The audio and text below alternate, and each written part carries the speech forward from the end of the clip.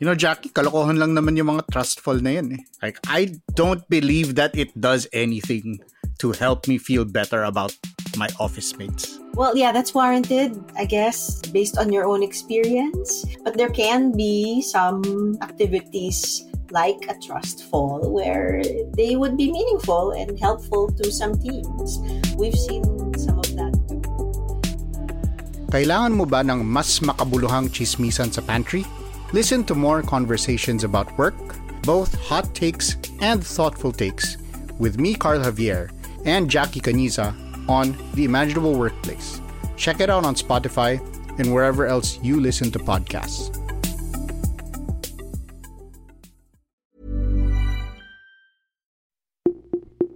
Hello, ako po si Dr. DJ Bandoy, Genomic Data Scientist at Assistant Professor sa UP-CBM at host ng Teka Teka segment ng COVID Corner, ang inyong explainer sa latest developments sa COVID-19.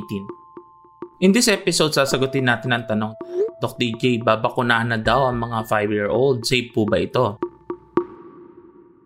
Magsisimula na ang vaccination para sa mga bata edad 5 to 11 years old sa February 4 ayon kay Vaccine Czar Carlito Galvez. Ito ay dahil sa developments na nakikita rin sa ibang bansa. Halimbawa, sa US, noong October pa binigyan ng emergency use authorization ng Pfizer vaccine. Dahil ito ay para sa mga bata, tinatawag itong pediatric dose dahil mas maliit ang mga bata kaya mas kaunti ang laman ng pediatric dose. Pero bakit kailangan bakunahan ng mga bata? Kagaya ng matatanda, tinatamaan din ng COVID-19 ang mga bata. Bagamat may ulat na less severe ang cases, may mga bata pa rin na naiulat na kinakailangan dahil sa intensive care units. Itong mga batang ito ay maaaring manghawa sa kanilang mga vulnerable na kamag-anak o kasama sa bahay. Ang tanong, ligtas ba ang bakuna? Sa original na Pfizer trial ay may kasamang 2,268 na mga bata. 2/3 ang nakatanggap ng bakuna at 1/3 ang placebo. Sa data ng Pfizer, 90% effective ang vaccine sa pag-prevent ng symptomatic COVID-19. Pina-expand din ng US FDA ang study sa 4,500 at nakita na ligtas ang bakuna, well-tolerated at walang nakitang severe illness or heart condition. Ang conclusion ng US FDA ay ligtas at effective ang bakuna sa mga bata at mas malaki ang benefits kaysa sa risk ng bakuna.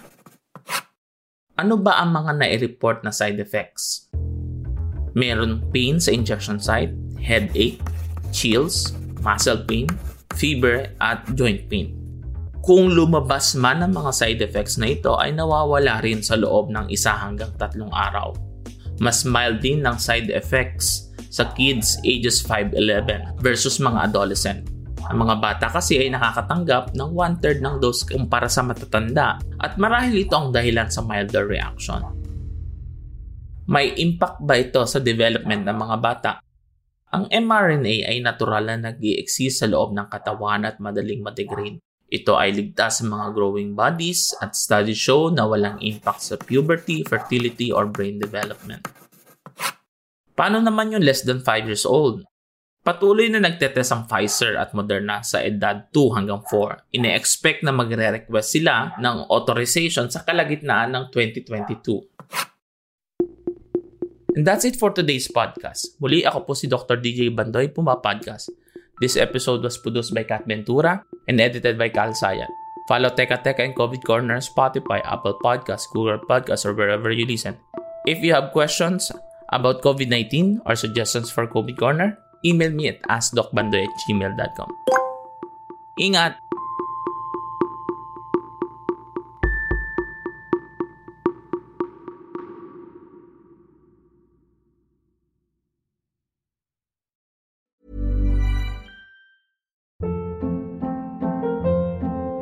Hold up. What was that? Boring. No flavor. That was as bad as those leftovers you ate all week. Keke Palmer here. And it's time to say hello to something fresh and guilt-free. Hello Fresh. Jazz up dinner with pecan-crusted chicken or garlic butter shrimp scampi. Now that's music to my mouth. Hello Fresh. Let's get this dinner party started. Discover all the delicious possibilities at HelloFresh.com.